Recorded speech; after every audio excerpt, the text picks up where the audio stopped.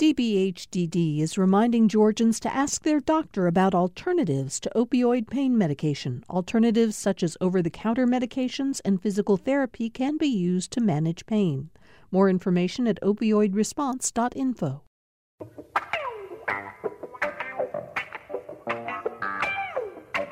Thank you all for being with us for Political Rewind today. I'm Bill Nigut. Oh, my goodness. You know, Greg Bluestein, who is with us on Wednesdays and, of course, is a political reporter for the Atlanta Journal-Constitution and breaks all of the big stories over there. Greg, before I introduce the rest of the panel, this morning when I saw your report that Doug Collins is officially in the Senate race, he's announced it on Fox and Friends, I sent you a quick text saying, could we possibly have much more fun than we're going to have covering the election cycle of 2020? That's a huge story. Yeah, and it was very telling that he decided to break the news on Fox News. Yeah, I want to talk about that. I want to talk about all of it. But I wanted to first give you credit for, being on top of this all week this week. You've been reporting for a couple of days now that he was likely to do it. This morning on Fox and Friends, he finally did. Let me introduce the rest of the panel, and we'll get started right next to you. If you're watching us on Facebook Live, you'll see Heath Garrett, Republican strategist, a consultant. Johnny Isaacson, certainly the client he has worked with most closely. And Heath, I want to commend you for two reasons this morning, if I may. Number one, now that we're on live at 9 a.m., you have to really fight traffic to get in here from up in Cobb County. Thank you for that. And number two, for having the courage as a Republican and as someone as closely associated with Johnny Isaacson to be willing to be on the air live today, given what we expect to now happen in terms of how Republicans will deal with Loeffler versus Collins. Welcome. Thank you. It's good to be back with you, Bill. Yeah. I had a few people text me this morning going, what are you doing? Being on the air. Yeah. Why don't you just keep your mouth shut is what they've said, right? I'm here to defend the cause. We're glad you're here. Amy Steigerwalt is with us. Of course, she's a political science professor at Georgia State University, and we are glad to have you here. You're now also part of our Election Brain Trust. You're going to be with us on the days after primaries, caucuses, to help us break down what happened. I'm glad about that. I'm excited about it, too. Yeah, good. And we also have with us Jeremiah Olney, who has been works with Paramount Consulting, with Theron Johnson, who's with us tomorrow. We haven't seen Theron for a long time. Yeah, I'm looking forward to hearing him on the show again tomorrow. But I'm glad that you are here today. Thank you. And I'm sure you must be feeling really excited about the prospects of what a fight between Republicans could mean for a Democratic candidate in that jungle race in November. I think the word I would use is elated. Yeah. All right. So, enough. I do want to make one announcement, and then we'll get going. We have something very exciting about to happen on GPB TV. One of the longest running and most important public affairs political shows in television is Washington Week. It's got a storied history, been on the air for years. It's now hosted by Robert Costa of the Washington Post. Starting this Friday, we're going to run. It's never run in the Atlanta media market, the Georgia media market. And starting Friday night at 8 o'clock, you'll be able to watch Washington Week finally in Georgia. I know that Robert and his team of producers are really excited. They're finally going to be seen here. What I like even more is you'll be able to watch Political Rewind at 7 on GPB TV and then go right into Washington Week at 8. We'll have a lot more to say about that in the days ahead. All right, Greg Bluestein, let's just unpack it one step at a time. When did you first start hearing that it looked pretty certain Collins was going to get into this Senate race? It's been out there for a while now. I mean, look, honestly, the moment that he went on the record with me in November, I think it was November 20th, the day of the debate, and said that he was strongly considering a run, I knew you don't do that unless you're kind of in it. And at that point, he knew that Kelly Loeffler, as did most of the political establishment in Georgia. He knew Kelly Loeffler would be Governor Kemp's appointment. And then it was a matter of just him getting his ducks in a row. And the moment he started calling supporters, I started hearing about it. Yeah. And so that was this past Monday. He was at the state capitol yesterday on his break from D.C., and he had the opportunity to talk to all of you then. In a moment, we'll talk about what it means that he decided not to talk first to the local media. But let's listen to the announcement he did make this morning on Fox and Friends, and then I want to get everybody involved in the conversation. Here's just a little bit of Doug Collins talking on Fox and Friends. We'll pick it up after he's been asked by one of the Fox and Friends hosts, is it true you have a big announcement for us? Here it comes. I'm just going to confirm we're in for the Georgia Senate race down here. I've still got a lot of work left to do to help this president finish this impeachment out, and we're going to make a bigger announcement down here in Georgia. But y'all been so kind to ask about it. I want to continue to say the people of Georgia, we're getting ready for a good time down here to keep defending this president, keep it working for the people of Georgia. Well, the problem is the governor defied the president. The president wanted you to fill the seat right away, Johnny Isaac's seat.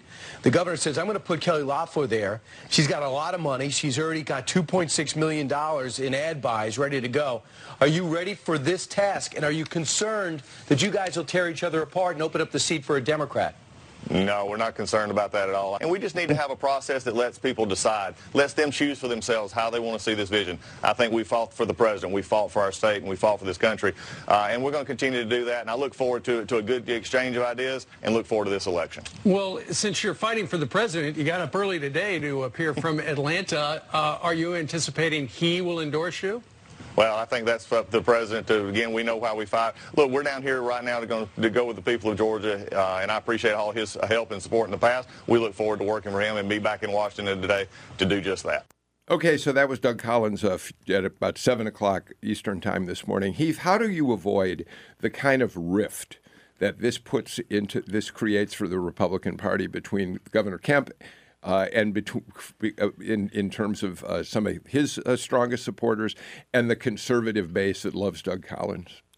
Well, it's going to be a very fine line, right? At the end of the day, there are two lanes here that I think are being taken within the, quote, Republican primary that we have, whether it's going to be an official primary or whether it's going to be the primary within the special election.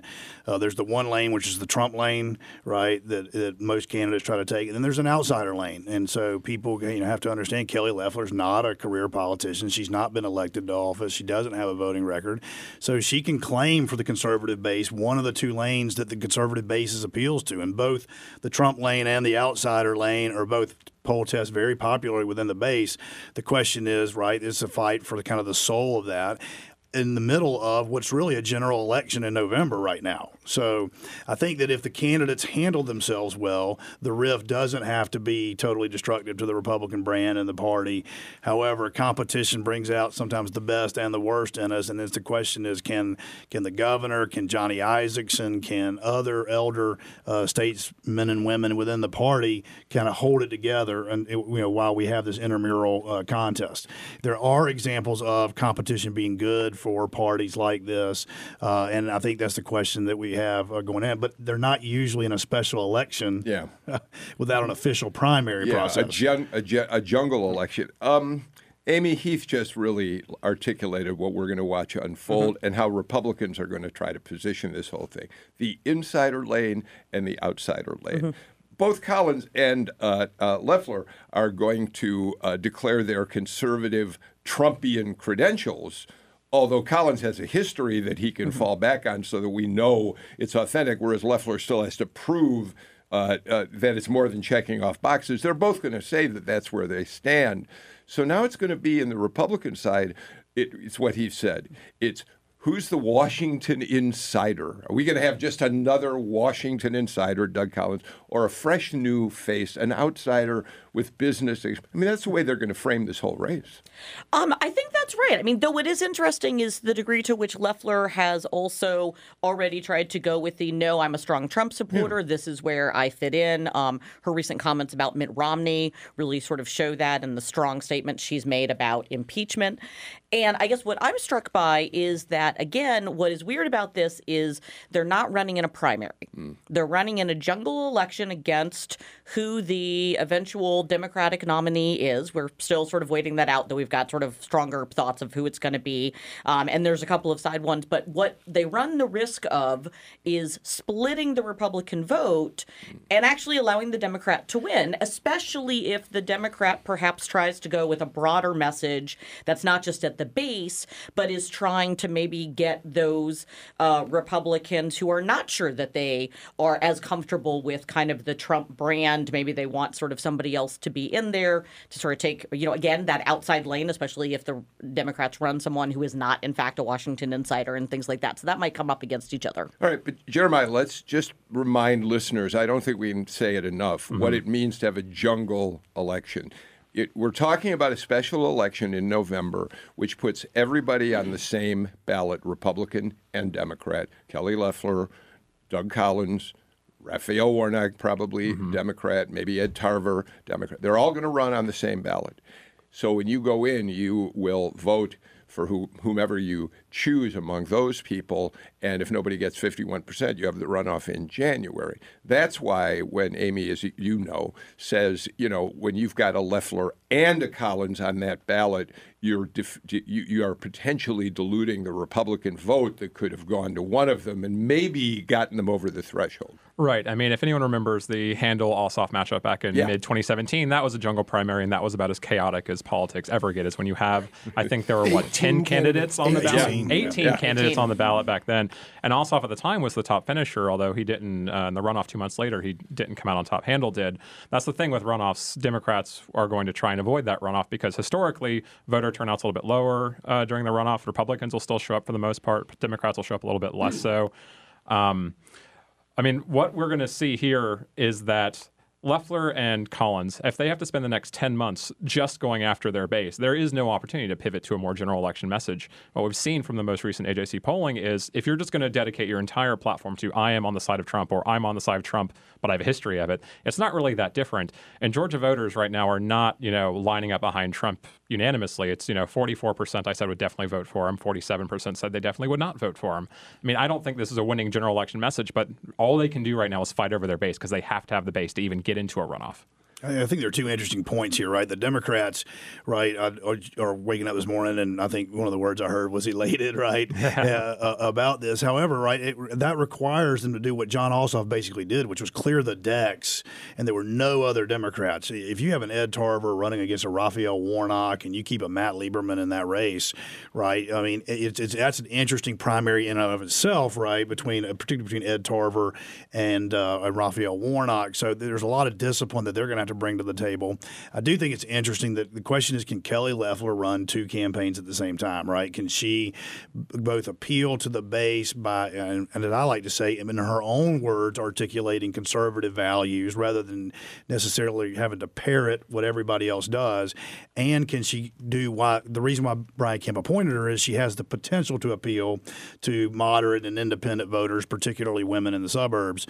And if they can run that dual campaign, it's very difficult to do, but it's not out of the realm of possibility. Right. And that's baked into Governor Kemp's decision, right? I mean, he knew that this was going to be a special election in November, and that's the reason why he picked Kelly Loeffler over someone who is better known to Georgia conservatives, who would do better in a primary. And that's why he issued that veto threat on Sunday night, because he knows that a primary would maybe not doom her certainly, but it would certainly give her a much bigger challenge. Right. Let's not get ahead of ourselves. We're going to talk in a minute about the legislation that's before the House right now, which would in fact change the way in which we elect a senator in the special election. Let's kind of put that on the next it's the next item on the agenda because it's very important to how we move forward with this. But Governor Kemp, on this show, when Kemp finally announced that Loeffler was his choice, we gave Kemp credit. We said, this takes a lot of courage to be a Trump Republican, as Kemp certainly has been, to resist the several times that Trump said, please name Doug Collins, to resist that and be willing to choose someone else, saying essentially, I know my state better than you do, President Trump. I've got to go with someone who I think has a better chance. So we gave him credit as having some courage in being able to do that. Now it puts him I think, in a really tricky position. Am I right about that? I mean, look, he defied the president. Yeah. And the president still hasn't taken a public stance between Loeffler or Collins, but certainly it's well known that he lobbied at least 3 different times personally to Brian Kemp to pick Doug Collins. And as you heard earlier, when Doug announced his run for the Senate, he said, I appreciate the president's support in the past, and I look forward to getting to it in the future. I think one of the interesting issues here, again, as we sort of look forward to it, not that this is not, in fact, a primary, right, that we've got it's a jungle primary, but it really means that you're also appealing to the broader base, is that one of the reasons, right, that Kemp chose, right, choosing Loeffler, she's got the business experience, right? There's also the fact that she's got a prominent position with the WNBA, right, that has done a lot of work in trying to promote women of stature, right, within the community and sort of showing, and so that also plays into, like, a lot of the changes that I think we're seeing, especially in the Metro Atlanta area and other places, that where the Republican Party is really struggling is with, in fact, female Republicans and bringing them in. And so what I was most struck by actually was Senator Marsha Blackburn of Tennessee saying, look, we keep saying we want strong Republican women. What are you all doing? Yeah. Right? Support Loeffler. Let's go. And I think that that's where that runs that risk. And so what I'm interested to see is whether or not Loeffler starts to play up more her ties with the WNBA. But that gets her in trouble with the conservative I know, it does. Because then that raises questions about the fact that at one point the WNBA was supportive of Planned Parenthood. They support LGBTQ issues. So the picture of Stacey Abrams on the court. Woo. I don't think she's got any space to walk both lanes, honestly. Here's the thing. I mean, right now, it's not really about conservative ideology anymore. It's about, are you aligned with Trump or are you not aligned with Trump? And if you're not, then you are persona non grata in the Republican Party. And when she had her first press conference, it wasn't about appealing to the general election base. It wasn't about appealing to the Republican women that had been lost. It was all build the wall, ban abortion. It was all the sort of same talking points we've heard coming directly from the White House. People like Doug Collins, people have been supporting the president. I mean, she's not doing anything, I think, to appeal to the general election voter who's trying to decide, well, I don't like Trump, but maybe I could get behind one of these candidates if they're not so much aligned with Trump, but all of them are so far. And with her business experience, I don't know if that's going to be a huge asset for her. I mean, we've got most of the people in Congress right now are businessmen. They've got an average net worth of $3.2 million. And Kelly Loeffler, I think, entered the Senate as the 4th richest member of that chamber.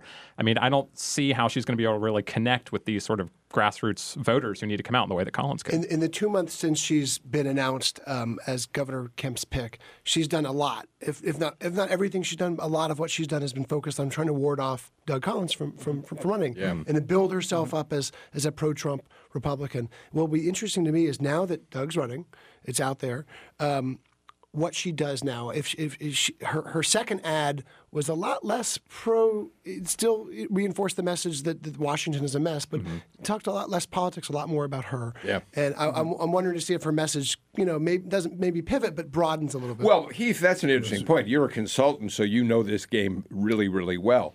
Bluestein makes a good point. The very first thing she had to accomplish was she lost, and that was to try to scare Collins out of the race entirely by proving that she's a Trump person. Having not succeeded at that, doesn't she now have to revert to a more traditional strategy, which a new candidate has to do, which is build a biography, tell her story? That's right. Yeah. And there's no question about that, right? We've already had one primary. That was the primary to keep Doug Collins out of the race.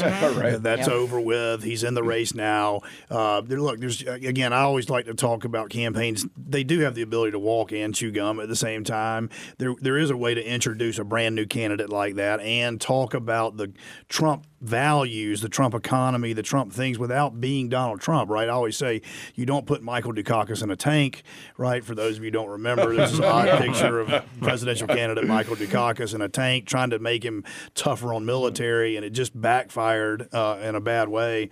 And you don't need to do that with Kelly Loeffler, right? You don't need to try to make her Donald Trump. That's not her personality. Only Donald Trump can be Donald Trump. Yeah, but then what you're saying, you don't mean to be saying this, but all of the first messaging was exactly that. So in a way, you're you're in some ways it's critiquing the way she started. It's a little constructive criticism, no doubt, because they could have done both, right? Yeah. And I think there's an interesting way of articulating that you are supportive of the policies of Donald Trump, that actually Trump voters are really pretty smart voters, right? They actually have, contrary to my Democratic friends' belief about their intelligence, they don't want you to just mimic Donald Trump. They care about whether are you with him on tax policy, are you with him on military policy. You can do those things and not make yourself into something you're not. And I think that she's starting to find those legs. New candidates always have to find their legs in doing that. And Doug has a little more practice at being Doug Collins, right? It just happens to be more in line with kind of the core Trumpian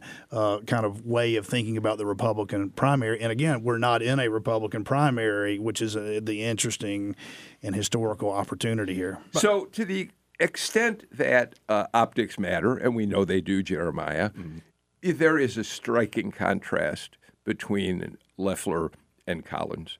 Collins is North Georgia in his bones. He's got the accent. He's got the colloquialisms. He's a preacher. The son of a state trooper. Son of a state trooper. He knows how to talk to Georgians. Right. Loeffler is a Midwesterner who's done extraordinarily well here in Georgia. No complaints about that. She's a very different person from just, again, an optical point of view. Now, I want to get you on this, and then it'd be interesting to hear Amy's take on it. Does that matter, really? I mean, I think so. It matters more that Collins is essentially ready for prime time. He's had this experience for decades. He's been preparing for this. I mean, even before he was a politician, he knew how to talk to people.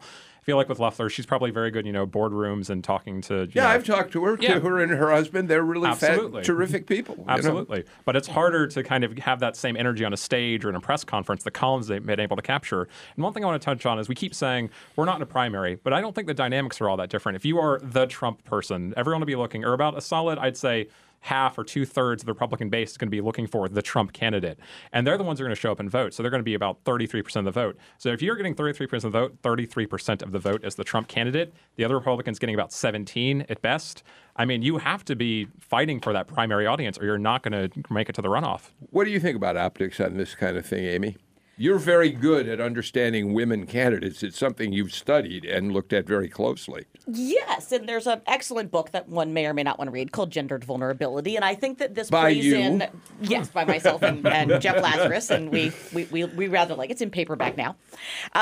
One of the things that I think that is really important that we see here that sort of studies continually back up is that one of the issues that women candidates face is that they are much more likely to be primaried by members of their own party. So it's not just that they face strong general election challengers, it's that they're much more likely to get the challenge at the primary stage. And I feel like that's sort of what we're seeing, right? She's much more, I think, not given sort of the benefit of the doubt that we might have normally seen the governor's choice to fill in this seat. And I think some of that does have to do with she seems easier to beat. And again, it sort of goes more broadly as we sort of have the debate in the presidential election as well over people bringing up these questions of electability, of what role are women really supposed to be playing. In the end of, most of the politicians and elected officials that are, still in the United States are in fact men. And so it makes it more difficult to see that. And you also start to see what I found really interesting is recent polls have shown that women in particular are most likely to say, no, the country isn't ready to vote for a woman. Yeah. Greg, let's turn to how this looks on a national level. You've been doing some reporting on that. There's going to be a split in terms of PACs, in terms of members of the Senate itself. You already have the Senate Leadership Fund, which is a super PAC associated with Mitch McConnell, put out a pretty derogatory statement about Collins. It's a quote. "It's so selfish of Doug Collins to be promoting himself when President Trump needs a unified team and Senator Loeffler is such a warrior for the president.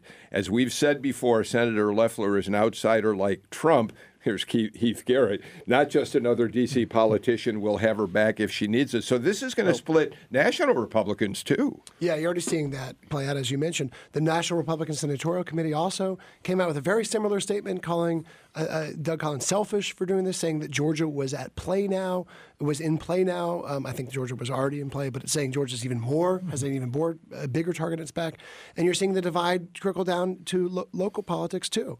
House Speaker David Ralston didn't quite endorse Doug Collins yesterday, but pretty much did, saying he was a close friend, and he'll never forget that. So you're going to see that play out in the vote over the primary that we'll talk about soon. But you're going to see this sort of division nationally and locally. That will bring even more outside money into this race. All right, we got to get to a break, but to finish off this part of the conversation, Jeremiah, I just want to ask you about the Democratic side of this. We've kind of referred to it, sure, but let's talk about it in more specificity. So we know that we got Matt Lieberman already in the race. Nothing's going to change that. We don't imagine he's raising a decent amount of money, right? So there's nothing that would suggest that he shouldn't stick with it if you're him. We think Raphael Warnock is pretty certain to get into the race. He's going to be a big favorite for an awful lot of Republicans. Ed Tarver, former Southern District of Georgia U.S. Attorney, African-American from Augusta. Do you think that, given that Warnock is so sought after by so many Republicans, is this going to put pressure on Tarver to stay out? Now that we know that we're going to have this possible split among Republican voters, if you're the Democratic Party, do you go to Ed Tarver and say, please, we'd love to work with you. Let's find somewhere else for you to start your elective office career? I mean, I don't see this as a reason for Tarver to, eliminate his option to run. I mean, we're still about 10 months out from that first election day. I don't see any reason why any Democratic candidate shouldn't take the next 4, 5, 6 months, dip their toe in the water, see how their message resonates, see how much fundraising they can do. And if you get to the end of that 6 months and there's not really a path forward, I think we all recognize how important these Senate elections are. I mean, control of the Senate is very much up in the air right now, and that is kind of one of the most important things. I mean, undoing the sort of judicial legacy that Trump has kind of blown through for the last 3 years. So we need the Senate back, and I think Democrats recognize that. I don't think we're going to let anyone's egos get in the way of being the most competitive that we can be in November. All right, and one last question, and then we'll take this break. Heath, how does our now senior senator, David Perdue, navigate these tricky waters? He's got to run his own campaign between now and November, when the special election will also take place. So far, he's said to Bluestein and others, everybody should be able to do what they want. Doug Collins, it's his prerogative. But at a certain point, this is an awkward situation, I would think, for David Perdue. Look, it absolutely complicates David Perdue's life. The good news is he's run a strong campaign. We oftentimes aren't even talking about his race right now. I think my Democratic friends are struggling over there to figure out their primary against him, which is beneficial to David. But there is no question this kind of instability starts to put a Senate seat that looked to be getting safer and safer back into what I think national pundits and others would categorize as complicated, and he's going to have that, again, very fine line to walk, because his base is in Doug Collins' congressional district, right? When you go back to where he was successful. And this is why Political Rewind will be live at 9 in the morning, and you'll be able to hear another chance here at 2 once the impeachment trial is over with, as well as Friday night at 7, because there's so much to talk about. 3 times a day. We're going to be there for everybody. Let's do this. Let's take a break and come back and talk about it. We've referred to it, but let's talk about it in greater detail, Greg Bluestein. A bill which Tom Faust just pointed out to me is in the Rules Committee this morning, even as we speak, that would shake up the process of electing for that special election and establish a primary. We'll talk about that after this.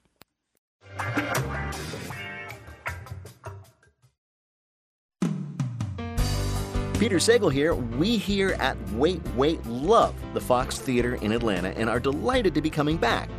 Join us at the beautiful Fox Theater on Thursday, March 12th. Right now, you can receive your tickets before they go on sale to the public. Here's how. Go to gpb.org/wait. That's gpb.org/wait, and thanks. Support for GPB comes from generous listeners like you. And Georgia Southern University. Manufacturing is returning to the state of Georgia, and the industry needs hands-on leaders. Students can earn a degree in manufacturing engineering from Georgia Southern. More at georgiasouthern.edu/CEIT. Does your busy life keep you from staying informed? GPB has you covered. You can listen live at gpbnews.org and on your smart home device. Follow us on Facebook and Twitter at GPB News.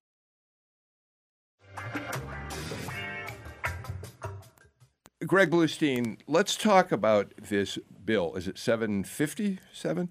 That the House is holding on to right now. It's already passed through committee. It's in rules, which means, and in the Rules Committee, they can decide on whether it's going to move forward at this point, and there's no reason to think it won't. Okay, so right now, the way things are set up, as we've said, all of the candidates for Senate seat number 2, the former Isaacson seat, will appear on a ballot not before November. Meanwhile, in May, all the other statewide officers, all the candidates will run in a primary for the first Senate seat, for legislative seats, for everything.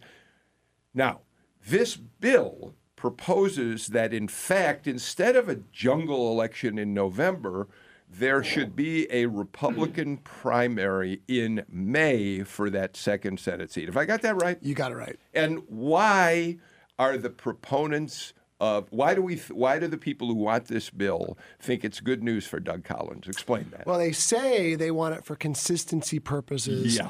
But you're right. It's being pushed by Doug Collins' biggest allies in the Georgia House, including Speaker David Ralston. And look, the AJC poll that released last week shows you exactly why. Although both are not exactly household names among the broader Georgia electorate, Doug Collins is very well known among Republican voters who would dominate this May primary. He's about above 50% favorability rating among Republicans in Georgia,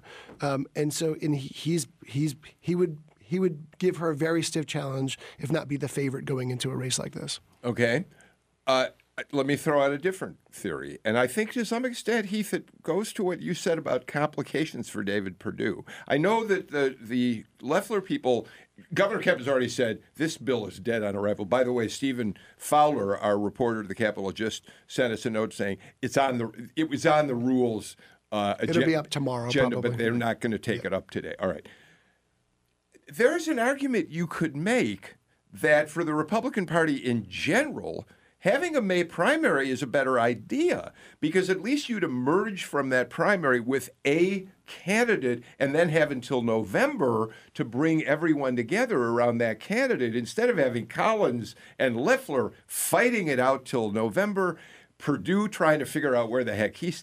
Isn't there some advantage to Republicans, even though it pushes this contest between Loeffler and Collins, accelerates it, and probably does give Collins some advantages? That is one of the conversations that I've heard over the last 48 hours, right? That if we're going to have this race anyway, by getting it over with in May, it gives the party the normal time to heal its wounds, get back together, and run a normal general election cycle.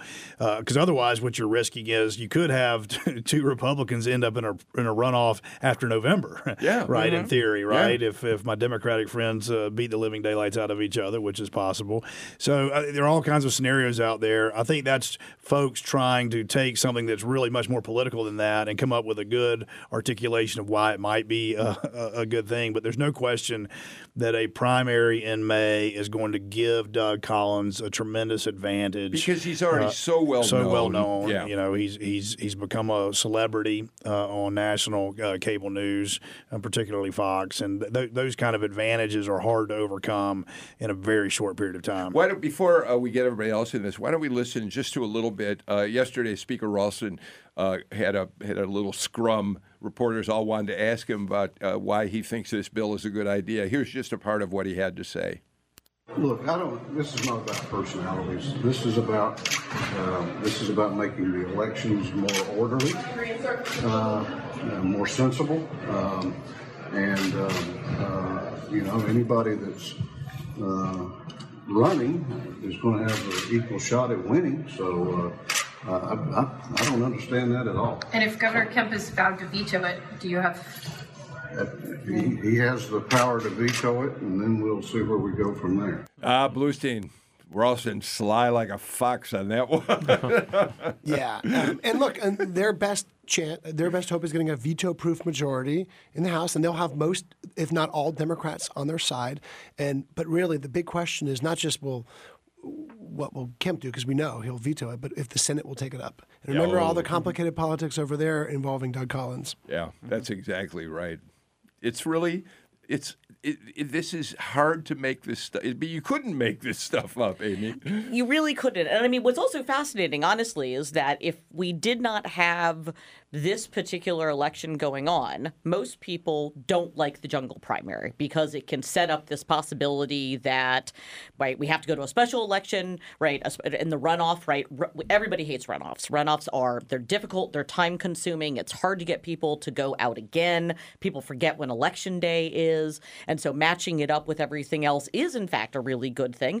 We also don't also there's always, each party always runs the risk that you get shut out of, in fact, that runoff election. And so that's where it comes in. But in this instance, we have this overriding sort of political calculation that a lot of people see, which is, yes, at this moment, changing the jungle election in this way to a primary would definitely benefit Doug Collins. He's got much more name recognition.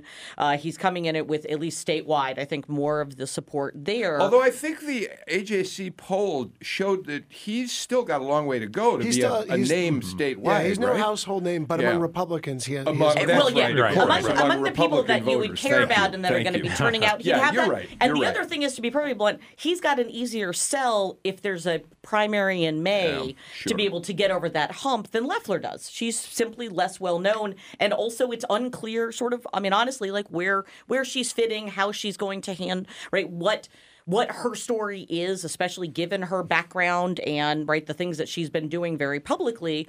I think is really interesting, like about how she's going to handle the WNBA and what that means and how that fits into her history. All right. Let's move on. I mean, I think we've unpacked a lot of that. We're going to be talking about it in obviously the weeks and months ahead a lot. But I thank you for a pretty exhaustive look for the time being at all of this. But let's talk about the domino effect very quickly. Greg, the Collins decision opens up a congressional seat in the 9th District. It's probably one of the safest and most conservative districts in the United States, really. Certainly east of the Mississippi River. And the neighboring 14th, which is also open. Yeah, that's right. So what are we hearing about the 9th so far? Well, we have our first announced candidate shortly after Doug Collins made his announcement on Fox News. State Senator John Wilkinson of Toccoa announced he'll run. And I kind of floated his name yesterday in an early blog. Martha Zoller, our friend Martha will probably jump in, won't she? She seems like she'll jump in. She's letting it be known that she's very interested in a run. And then you've got a lot of other names. Chris Riley, Governor Deal's former top aide, is thinking about it. Butch Miller, the Senate President Pro Tem, said he's thinking about it, but likely not going to run. And then a few others have kind of taken their names out of the hat, including David Ralston, who said, no way, no chance. That's what he said. Jeremiah, one thing we should imagine here is it isn't as if this seat is suddenly going to become prime territory for a Democrat. Right? Sure. I mean, yeah, I think Democrats will be wise. This is something Republicans have done for years, is compete everywhere. Whether or not they think they're going to win, if it's going to be an 80-20 blowout, they still compete. Sure. I mean, every election gives you an opportunity to move the needle 2, 3, 4 points, and over the course of a decade, that gets you pretty close to a win. So while I don't think this district, it's probably not in play this year, but I still think, given the energy that's on the Democratic side right now, there's a very good chance we see someone who comes forward to at least compete and try and start cracking into that Republican barrier in areas like North Georgia. All right. Heath, you want to weigh in? No, I just think it's interesting that both of our North Georgia congressional seats are in play all of a sudden this cycle. That wasn't on the books when people were doing budgets 6 months ago about where we're going to have to spend money. They're both kind of safely Republican, but it is going to be a distraction from a state that is in play. And if we don't end up with a traditional primary, and you're talking about a runoff for the Senate seat after a very brutal presidential campaign, and the balance of the Senate could be in play. It's just going to be a fascinating year. Just to remind our listeners, you've got Collins surrendering the 9th District, and Tom Graves, the longest-serving Republican in the Georgia delegation, saying, I've had enough, and he's giving up too. That's why the 14th is in play as well. Let's do this. Let's get our final break of the show out of the way and come back. We got more state news. Maybe we'll get in a little impeachment before the show is over. You're listening to Political Rewind.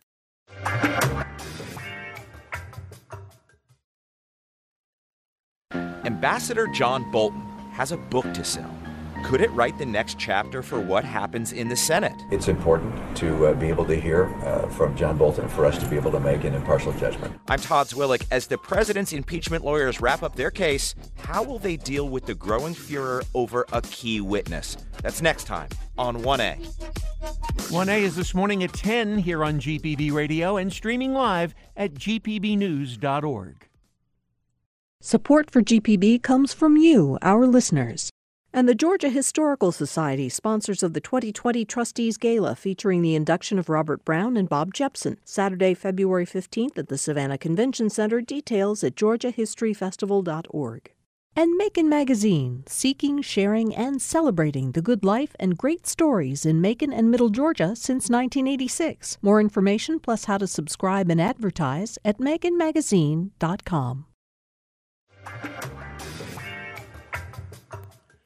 Welcome back to Political Rewind. Amy Steigerwalt, Jeremiah Olney, Heath Garrett, and Greg Bluestein in the studio with us for today's show. Greg, we devoted a great deal of our time on yesterday's show to a conversation with Derek Schiller, the president and CEO of the Atlanta Braves, and Steve Koonin, who has the same titles with the Atlanta Hawks. They are part of the now 4 professional sports franchise coalition. That includes Atlanta United and Atlanta Falcons, who are working hard to promote and pass a bill that would allow sports betting in Georgia. We gave them a lot of time because we said, let them set the table, and then in the weeks ahead, we'll certainly hear from the critics. Interestingly enough, the people who were watching that show on Facebook Live mostly had very negative things to say about sports betting. They're nervous about it. They're uncomfortable with it. But we're going to see a sports betting bill come out. And the question is it going to be part of a referendum to allow gambling in general? There are all sorts of ways this could be put together, and it hasn't started coming together quite yet. No, it hasn't.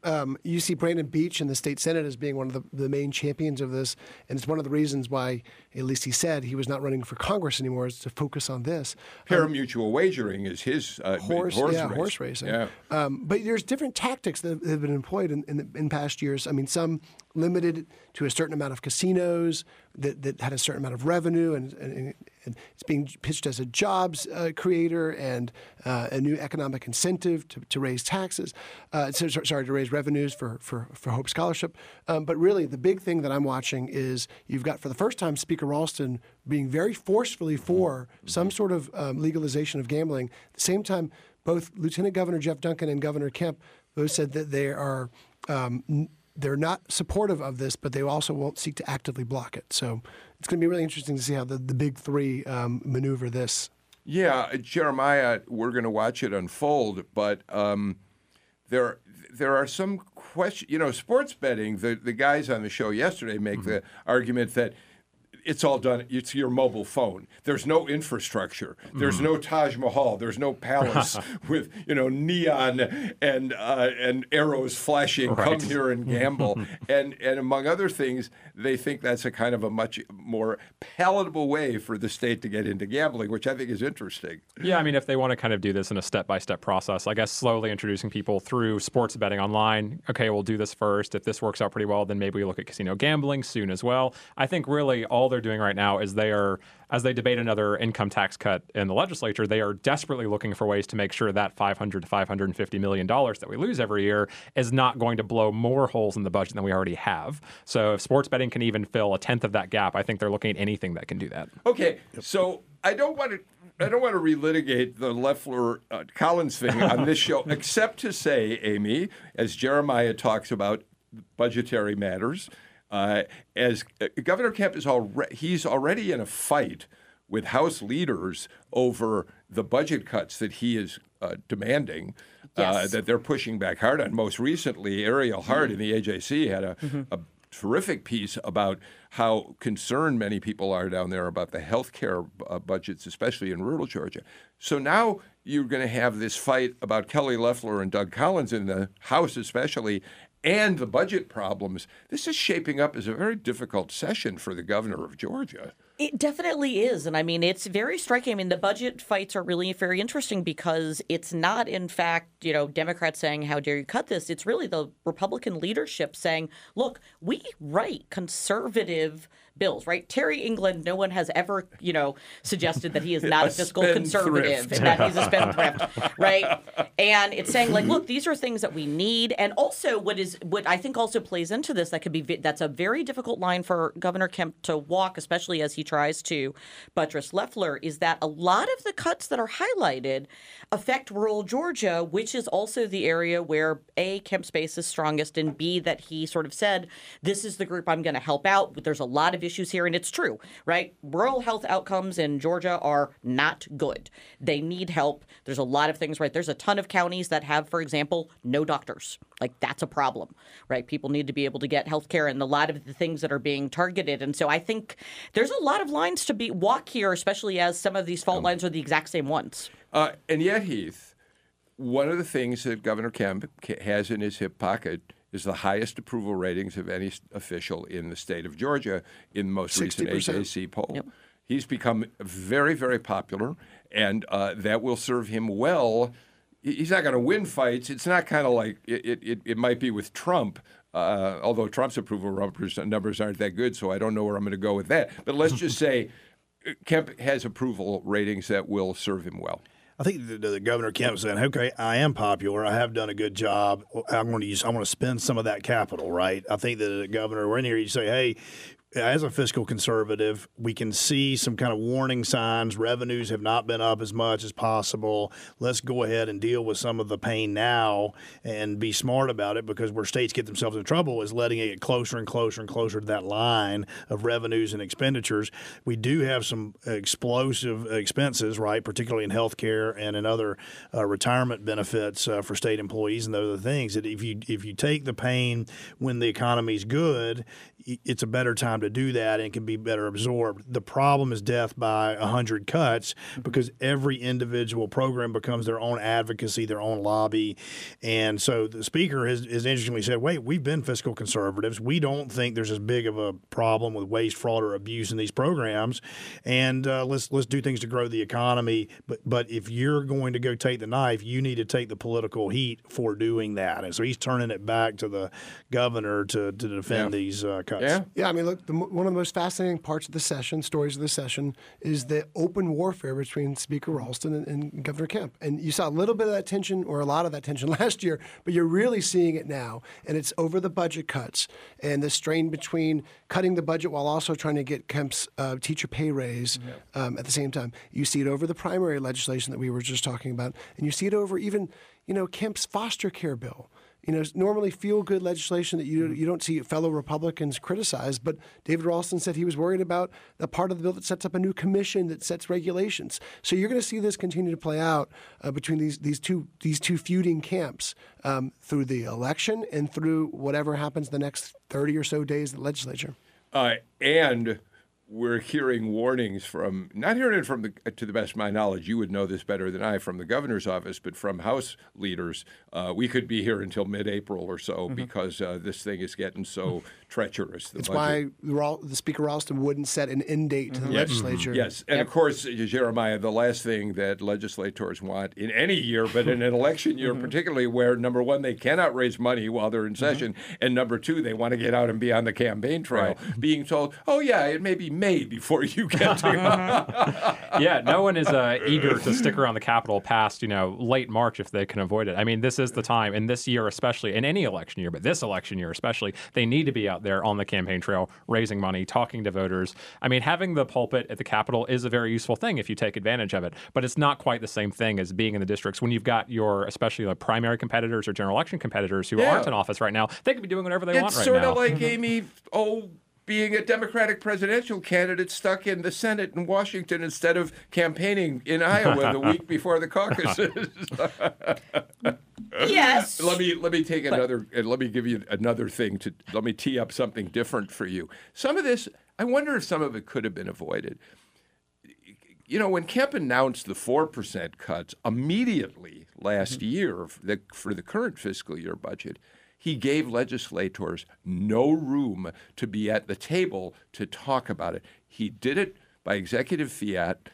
He then told them they could not go ahead with them. He told state agency heads, don't go to these budget hearings that David Ralston wants to have late last year. You know, he decided to shut them out. He may have had good reason, but it certainly didn't help the situation among those guys. The thing that I have been most struck by while being down at the Georgia Capitol is the degree to which it is an ongoing, very collegial conversation between the various groups. It is a lot less sort of partisan than we think about it, especially if you compare it up to it is definitely a lot about these sort of long-term relationships, about people trying honestly to work together to figure out how to do it. And so that one, I think, struck a lot of people as interesting because you've got the leadership is all of your own party, but for some reason you just didn't talk to them first. Yeah. And I really think if he'd gone to Speaker Ralston and said, I'm thinking about doing this, help me guide this through, it would have perhaps been different. Johnny Isakson was doing a little comparison of this. If you go back to the early 90s, you know, it was famous that Zell Miller, the Democratic governor, Tom Murphy, the Democratic Speaker of the House, who was the longest-serving Speaker of the House in history, and Pierre Howard didn't necessarily like to go out and have drinks and eat dinner together, right? They did not get along. There were a lot of inter-party squabbles, right, going on, but they did get together a couple of months before every session and kind of map it out for that. And Democrats have historically been a little bit better about that, right? We as Republicans are rugged individualists, but we were for individual liberty, however you want to philosophically excuse it. But I do think there's probably an opportunity here for the party. And this happens to parties, by the way, as you get closer to parity, right? The Democrats are coming, right? I don't think we're quite purple yet, but my Democratic friends argue that we are. We're definitely more competitive, and but we've been in control for a while, and it behooves the governor and the speaker and the lieutenant governor and leadership in those chambers to exercise their competition and their philosophical disagreements, but find a way to unify at the right time, whether that's March or April. Greg, Galloway in a column today suggests that part of this is that Kemp, when he was Secretary of State, had a rocky relationship with the legislature. They kept cutting his budget. They kept taking powers away from him, and that maybe some of that is his not being quite trusting of the legislature may harken back to those days in some ways. Yeah, but again, he also was a member of the legislature. So, he has close ties with some lawmakers, not so close ties with others. The interesting thing, too, is, like, remember, the Senate, pretty much every state senator endorsed Casey Cagle, including his own brother-in-law. Yeah. So, you know, he has some ground to make up. That's probably why also we see most of his agenda items are not hugely controversial bills this year, at least, and so far, at least, because that could change. But we're talking foster care, we're talking anti-gang stuff, we're talking legislation that isn't exactly going to be, it's not going to be easy for even Democrats to oppose. All right. It's a fascinating session made even more interesting by this huge news story this morning that Doug Collins is now officially in the Senate race. We're going to keep working to invite Doug to come on Political Rewind, and he's done the show in the past, so I'm pretty hopeful he'll want to talk to us at some point. We didn't say, and we're almost out of time, Greg, there's sort of some hurt feelings here that he had the opportunity to break this news to all of you in the local news business and chose to do it on Fox and Friends instead. Yeah, he was very coy yesterday when I was bugging him about it at the State House. He said, stay tuned. Yeah, but of course, his bigger money potential is with the Fox and Friends audience than it is within the state of Georgia. That's got to have something to do with it, I would guess. Let's see how much his day one fundraising brings in. That'll be fascinating. All right, we are completely out of time for today's show. I have to admit, I'm thrilled that we didn't spend a minute on impeachment. You're hearing enough about that on every other channel out there. Well, today's the day to watch, though. Yes, this is where we actually see a little back and forth. 1 o'clock. Today, they will convene again. Questions from senators. You can listen to it on our air at GPB Radio all afternoon. I'm Bill Nigut. See you tomorrow.